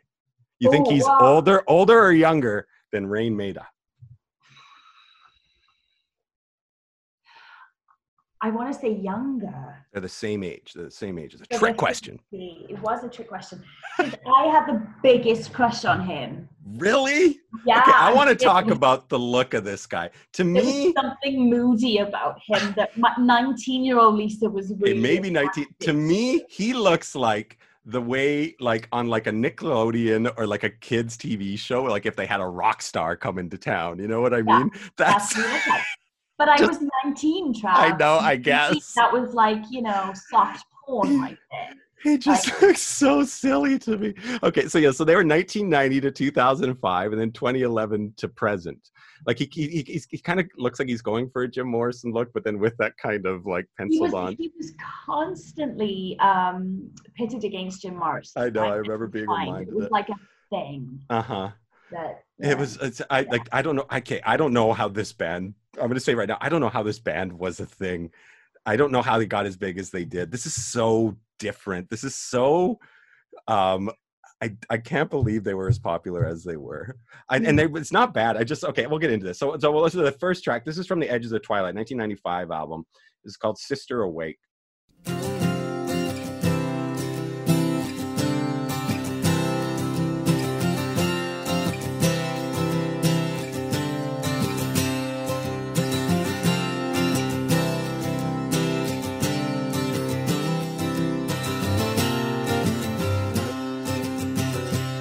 When the winter was over, she returned there to find him, and her memories filled her with light. She remembered the beauty, she remembered desire,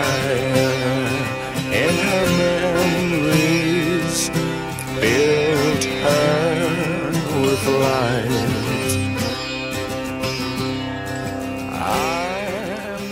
I love the guitar at the beginning of this. Okay, first of all, I'll get that out of the way. Nice. It reminds me of like Zeppelin's kind of going to California vibe. But then as soon as the sitar shows up, I'm like, what? Like, it just doesn't. Okay. It doesn't click with me. And Jeff Martin's vocals, like that same called, it gets to me, it all gets real Renaissance fair real quick. And I'm not. This is totally different because, you know, you've talked about how some of the other bands took you back to Reading College. And yes, and this song did to some extent. It did too. Tea Party's Mine All Over. It just takes me straight back because my husband at the time, was best friends with a guy that we were in the program with. Yeah. I could probably say his name. We can say Terry. We can say Terry's name. Terry Ladd. Yeah, and, Terry Ladd, because Terry's probably listening to this. When he sees your name on this, he's going to be listening. And Terry's a big Tea Party fan. I always knew that. And so him and first ex-husband would like listen to this all the time, and they were both just kind of learning guitar at the time. Right. Yes. They would and I would just be stoned in the background listening to those guys. Like, so it's all of this is magical. I get it. So you're just like awash in nostalgia. And I get that, especially from that intro guitar. But as it goes, and again, when I go back to it and try to separate myself from that, when it picks up the pace and the song just really loses me. I just envision, here's what I envision. An older lady with like long, like really long, like nest of hair. You know what I mean? Like that kind of really kind of nest, like you could sleep in it. Have a really nice, good snooze. Okay. Like topless, just gross. Like, I mean, not necessarily gross, just happy with her body, happy with how everything's going. But it's not what people would consider, you know, traditionally tight. Okay. She probably has pubic hair probably starts above her belly button. Okay. And she's just dancing along to this song and like clinking, like clink, clink, clink, clink, you know, like little things as she does it. And that to me is not appealing. This imagery, Travis, like that's what I think of when I hear that. Up when you listen to this song, big time, man. That's the best thing I've ever heard. That sound. It's just, and then when it gets to like, I laughed out loud. Like there's certain songs here, certain songs that we listen to where I'm just like, ugh, and like, oh boy, or whatever. And there's times when I'm like, oh, surprised. And I laughed out loud, as I said, at that I Mother Earth. And I laughed out loud when he's like, sister. It's just so over dramatic. I just want to know who this woman is. I know. I'm like, I'm sorry. Like everything else has gone out the window. I'm just like the imagery. Guys, it just feels like faux Eastern poetry. It's hard for me to take it seriously. For me, I'm surprised that this was trash for me. You know how I said earlier, when something gets in your soul because of nostalgic or sentimental reasons, it doesn't matter how many times you listen to it, it's always going to evoke feelings that are good. Yeah. Tea Party, every song for all of these. All of the Tea Party, it's just wild. That's wild to me. This band I can't separate. I don't want to actually. Yeah. From me, so weird to me. I never listened to them ever. Yeah. So when I kind of had to for this, I was like, God damn. Mm-hmm. Do you go back and do you go back and listen to them at all anymore? No, not at all. Yeah, so when I had to listen to them, it just took me back to a much simpler time in my life. It's just so we had very little responsibility, and it just takes me back to this really. Like, look, and I don't hate the sitar. I love George Harrison. My wife and I our first dance when we got married was "If Not for You," and I love that first solo album. But I don't love that, like the "Within You, Without You" are never my favorite Beatles songs. You know what I mean? I do. But anyway, so that leads us to our next track, which is from 1997's Transmission album. This is "Temptation."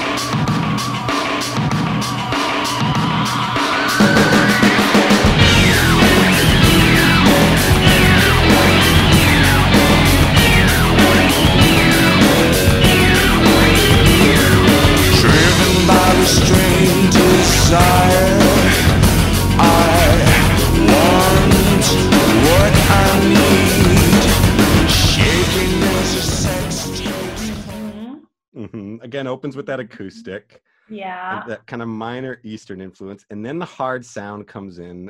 And I'm just like, what is this? There's some techno sounds in the background here. Again, I'm sorry. This is so silly. The song is so silly to me. I think the chorus. To me, it was like, as far as Canadiana and rock, sure, rock music goes, it was the most progressive at the time of all of the bands. Like, is it? Well, I don't know. Maybe it was. I don't know. Trying shit. And, yeah. You know. It just, the chorus is so dumb. He's just so dramatic to me in a way that just doesn't like, and I can get it, man. People will dig that sort of breathy. And I love theatrics, man. You know me.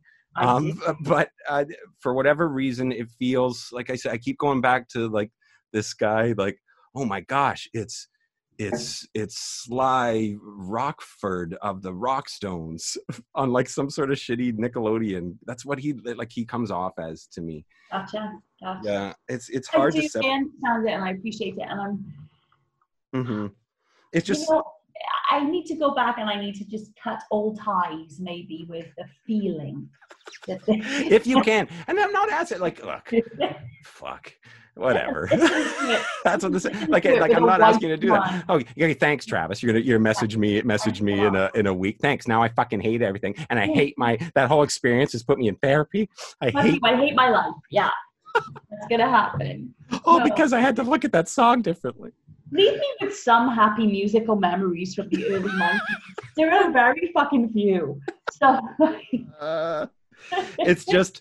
Okay, so I'll just say it's just full of so many sounds. It's a real mess, and it's loud. They need to adjust some levels. Like, it feels like it peaks out in parts. And again, I know that was kind of the sound at the time, kind of. But even though this just feels like it figures again. It ends again with another. I've lost all control. Here's the thing: this shit is dated. It doesn't stand the test. No. I mean, it has dated. Yeah, I think this one way more than the other one. The other one doesn't necessarily date it. It just feels like a type of music that I'm just not into. Yeah. This feels, but that what leads us to, oh my gosh, a 2020 single from the Tea Party. It's a Morrissey single. Every Day is Like Sunday.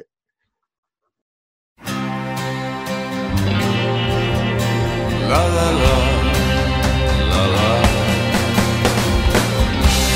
Trudging slowly over wet sands, back to the bench where your clothes were stolen. This is the coastal town that they forgot to close down. Armageddon, come Armageddon.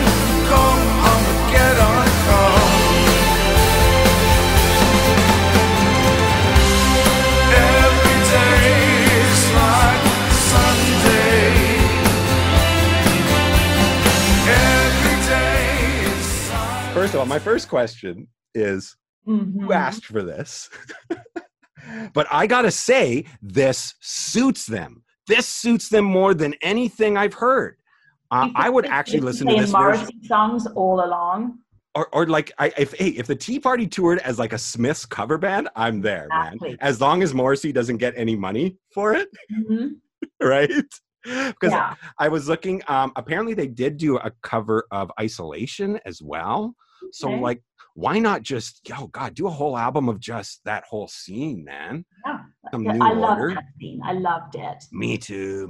So, again, this is all stuff I'm discovering, when I start working at Virgin Records and meeting people who know more about music than, things like that, right? So I was so surprised. I like that they don't, with this Every Day is Like Sunday, they don't try to do anything crazy. They don't try to do anything stupid. It doesn't feel like they are taking themselves so seriously anymore. That's why I like this. Okay. Well, it's a cover. They're not taking themselves seriously at all, really. Right. Once you get into the cover zone. Yeah. Yes. Yeah. But why? But just, hey, man, go dive right in. If I think this could be a surprise kind of renaissance for them if they apparently they're into this. They released a newly recorded cover of Joy Division's Isolation to coincide with the COVID pandemic and the isolation orders much of the world is under to stop the spread of the virus. It was on April 26th they did this. So, I mean, like, look, I was talking shit about this guy before, but he sounds like he's a cool dude. I just, like, it just was never. I still would. I would not kick him out of bed for you. I haven't seen what he looks like yet. No. Well, neither have I, but, you know, like, nostalgic me is all over it. Yeah. I wonder if he ever cut his hair. I wonder if he ever did. I wonder if he looked different. But no, he still looks all right. I get it.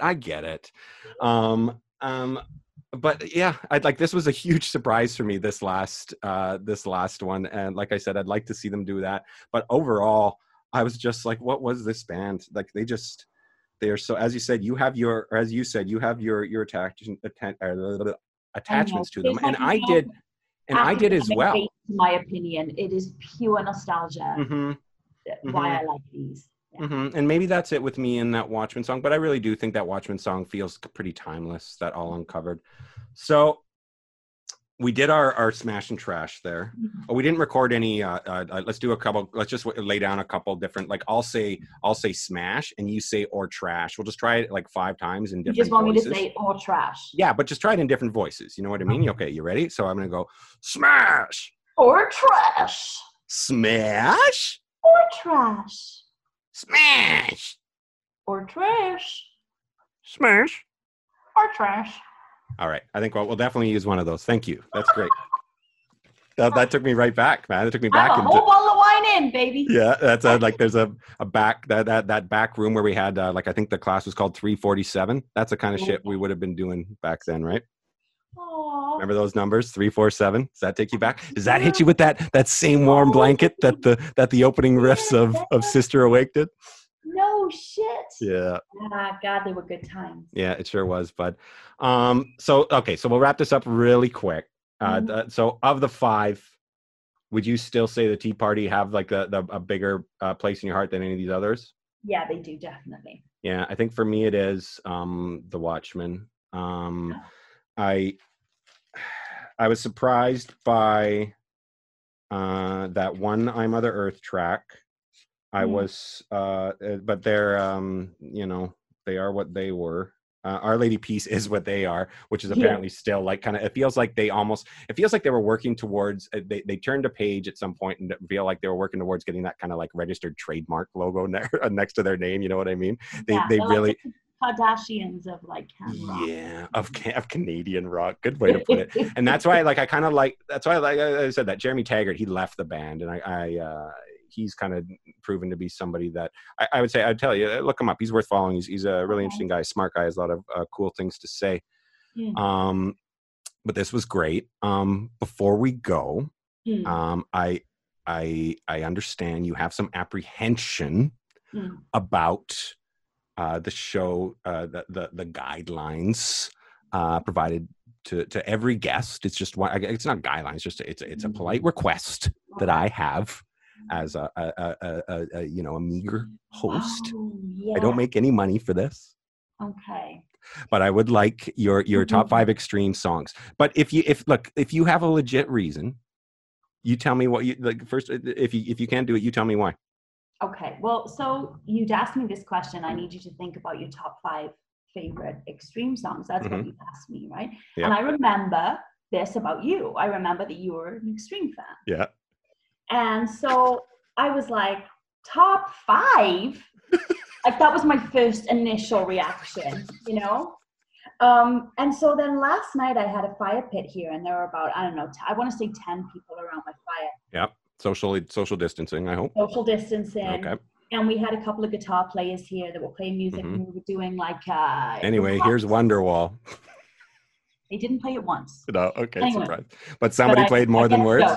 Trust me, I guess so. Well, here's the thing, Trav. So I had said at the beginning of the night, listen, guys, I'm doing this podcast thing with an old buddy of mine tomorrow, and he wants to know my top 5 extreme songs. And they all said... Didn't they just have that one hit, More Than Words? They did have just the one hit. Yeah. And and then they all came back with, did they do 5 songs? Yes, of course. So I'm like, God damn it. You're no help to me whatsoever, people. I was looking to you to give me some insight. That's the general. Yes, that's the general. So and that was a huge song. That was and we can agree, a stone cold classic. Fucking classic. I sang it around my fire last night because when we started the request show, someone jokingly said, let's do extreme, more than words. Nice. Sang it with a friend of mine last night. But whatever. So I am so sorry. So here's what I'm going to do. Uh-huh. I'm going to tell you straight off of Google because I have no idea.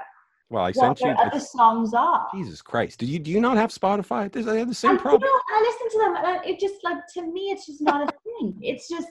But that's the challenge. Therein lies the challenge, Lisa. I don't.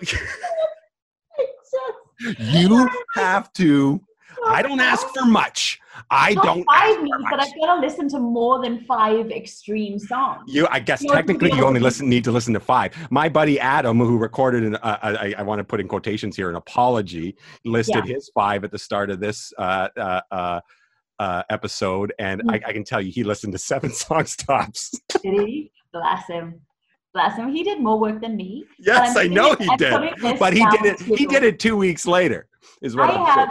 I have pandemic ADHD is what I call it. So I'll be like, oh, there's a list of stuff that I have to do. All right. Yeah, let's do it tomorrow because it's just not. Yeah. Oh, yeah, for sure.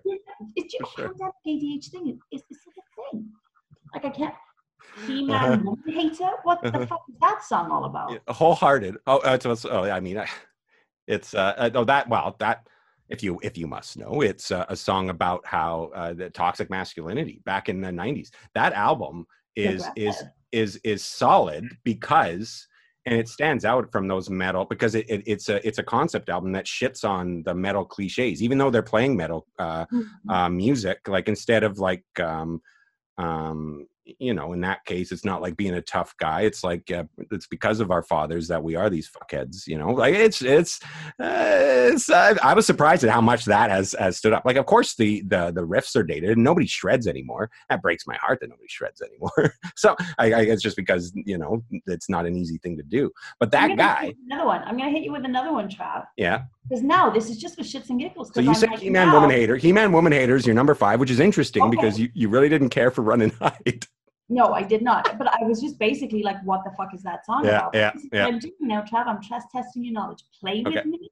Play with me. Has probably surpassed. Actually, they had 2 hits. Wholehearted was a hit. You know that song if you heard it. It still gets played on classic rock stations every now and again. It's an acoustic song. Okay. But Play With Me over time has kind of become more well known, especially among younger kids, because it's like infamously the hardest level on a Guitar Hero game. Nice. It was also featured in Bill and Ted's Excellent Adventure, which I can't ignore. Yeah, and the actor who played Bill later would direct one of their music videos. So they made it. Shit. Yeah. Well, see, now I'm learning. Yeah. Okay, When I First Kissed You. It's a piano. It's definitely, they're trying to go for a different genre, and they can do that. They can play different genres, and that one's just like a lounge piano one that doesn't quite click for me, especially now. It's interesting where it fits into that, because that, as I said, that concept album, that could be a musical if they wanted to. It's got a total Rock of Ages kind of vibe. So I feel like they had to throw in something there, but there's a couple other ballads, obviously More Than Words, that are better on that. Dance. What's one? Decadence Dance. Oh, one of the best openers. People have heard me talk about this. I appreciate you doing this. This is the aforementioned Wade Kinley's number 1 extreme song of all time. Dude, it's such a party. It's such a party. In the United Kingdom's top 40 charts. Yeah. Oh yeah. They were big in the. You have to. Have you ever seen? Cross the fucking water, dude. Like that's not bad. I know. Have you seen the Freddie Mercury tribute? Yeah. Yeah, have you ever watched it? Like they had the last 90 minutes of it were available for like 2 days or something, or like over a weekend. It was on YouTube, and it was so great. But that whole concert is amazing, and that, like, they played a Queen medley there that I've said before is really their Live Aid moment. But after that, they really they had an extended kind of, like, that was at the other album was kind of dying down, but then they had an extra kind of little boost of popularity in the UK after that. That led to them releasing another album, and then they did a cover of "Love of Our Life" or "Love of My Life" with Brian May and stuff, which is just like fish in the barrel for them, right? Like that song, like that's what More Than Words is kind of a take on, right? But More Than Words is also a big take on like Everly Brothers songs. You know what I mean? Like whenever I want you. It's a beautiful song. It's really pretty. Yeah. Okay. Susie. Well, I'll tell you. Susie, tell me something about Susie. Susie. All right, I've already told the story about Susie. Again, you're picking all the porno graffiti songs. It's just what came up on Google. Okay, it's it's a song about I guess a prostitute who like she wants her all day sucker, but they're playing it like it's a candy, right? Hard rock candy. I sang this but again, it's played in, and it's not played in a way that's like, yeah, hookers and blow kind of thing. It's almost tragic. The whole album is done through like the point of view of like this kid who kind of wanders into this Anywhere USA downtown, and the sin and the temptation and everything that comes with it, right? And so Susie Wants Her All Day Sucker is one of those things. It's got a lot of like nursery rhyme references in it, and it's not their best on the album, but it's not a bad song. Last one, and I'm going to actually take the time to listen to this because it says here it features the main riff off of the Jimi Hendrix classic Voodoo Child. Yeah. Rest in peace. I listed as their third greatest extreme song. I mean, actually, I figured out, right? The opening five opening 5 episodes of this show were devoted to the discography of Extreme. I went through it one by one with everybody. And everybody had to kind of like, we took everything apart. And then by the end, I figured out what are the 10 greatest Extreme songs of all time. And that's canonical. Some I found like have like some old favorites have like, aren't those anymore. Some really surprised me. But Rest in Peace is a pure Extreme song. It opens with, it's what I open this podcast with. It opens with like violins that are very Eleanor Rigby, and then goes into that hard guitar that is really, my friend Ted, who talked about the album, identifies it as like kind of a Dancing Days riff from Led Zeppelin. But it's at the end, like that's the thing what makes Nuno Bettencourt, who is a genius, what makes him so great at the end of this really killer solo, again, a great guitar solo. That's what still influencing me today.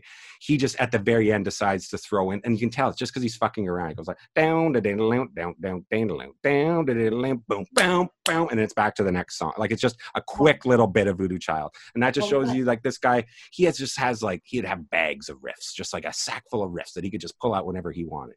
But he's gone on to like he's still playing. I was just.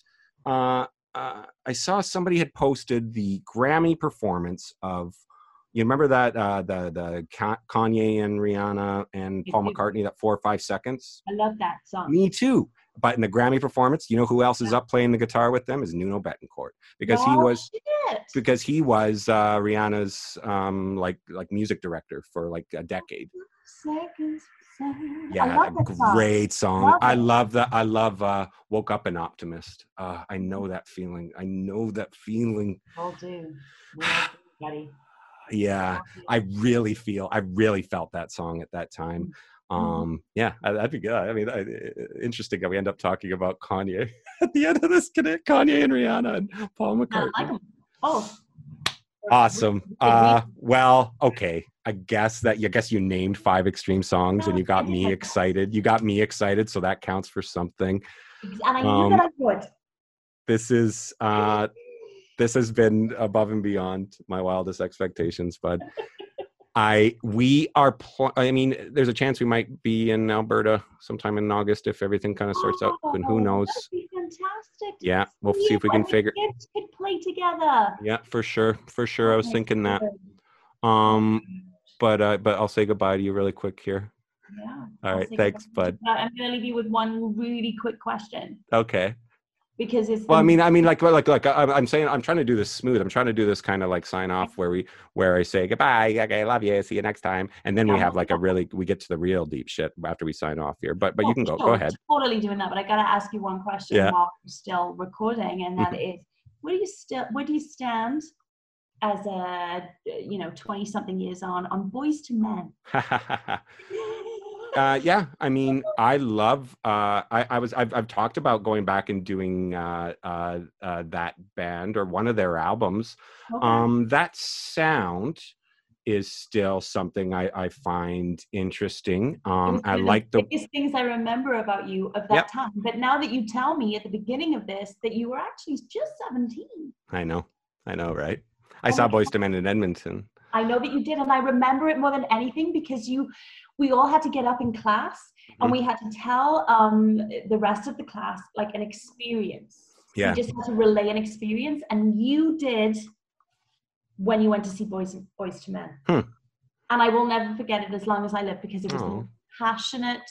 Oh, I appreciate you saying that. You were so passionate about it, and I love that about you. Like, I wasn't with you on the Boys to Men thing at all, but I loved how fucking passionate about it you were. Like, it was incredible. Loved that about you. That means a lot to hear you say that. I really appreciate it. And even though I don't remember that that day, I can remember that that feeling for sure. Yeah. I mean, I think we got like credit for doing that. So. Yeah. Interesting. Theater kids, easy marks, fucking breeze. Awesome, bud. You can go back and be smooth now. I will. All right. So as I said, thanks again, and we will definitely do something again soon. Okay. Bye. Thank you for having me. Goodbye. Bye. Love you. Bye.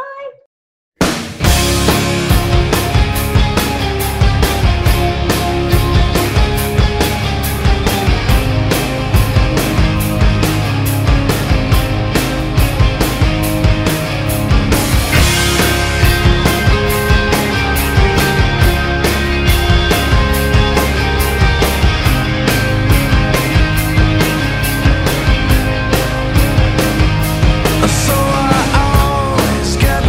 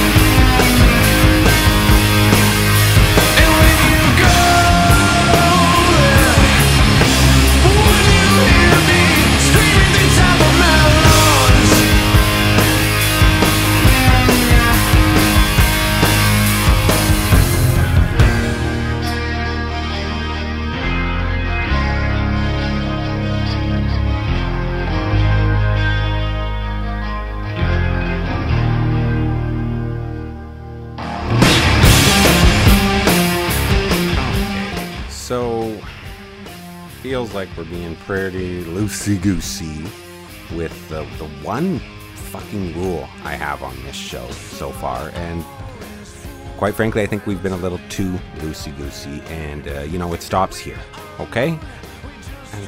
And it doesn't matter how much of a hard ass I sound. I can tell you guys are still gonna pull on this shit, so it's not like it's something I care deeply about or anything. No. Yeah, that was cool. That was fun. That was great. I got to talk with somebody for the first time since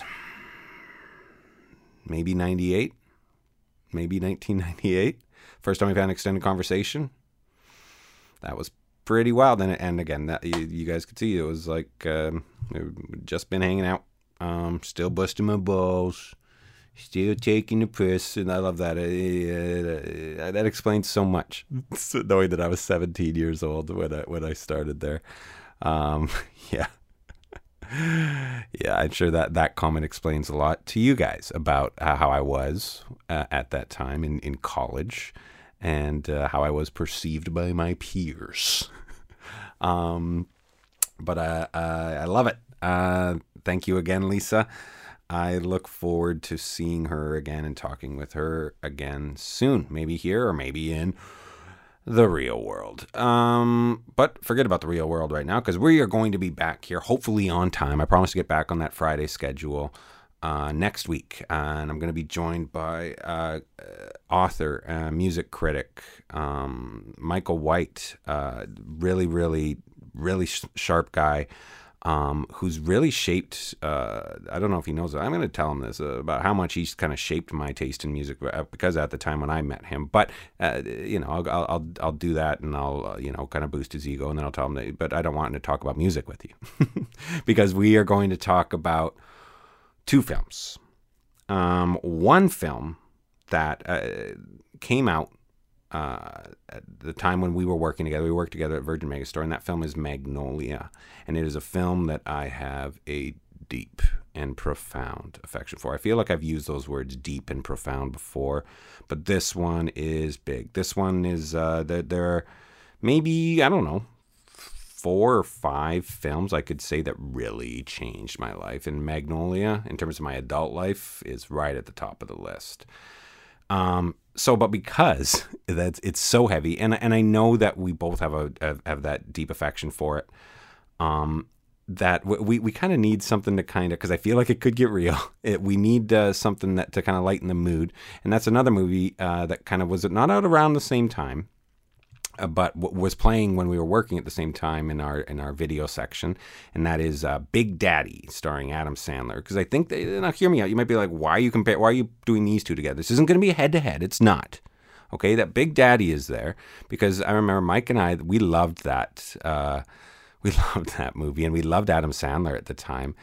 And there is a connection between all of this. We'll get to it more, but it's really going to act as like a amuse-bouche of sorts, because we're going to need something light, because, as I said, Magnolia means a lot to me, and there's a lot of scenes there that I don't know how I'm going to be able to get through it without switching to this goofy romp where the Sprouse twins, soon to be Jughead, one of them, and Adam Sandler in when he's got to look after this kid. Big Daddy and Magnolia next week on Yours, Mine, and the Truth. I'm really looking forward to that. Until then, I've mentioned my other shows. Keep looking out for us on the Palm Network and the changes on the horizons. Again, stay safe, and I will see you all next week. Bye.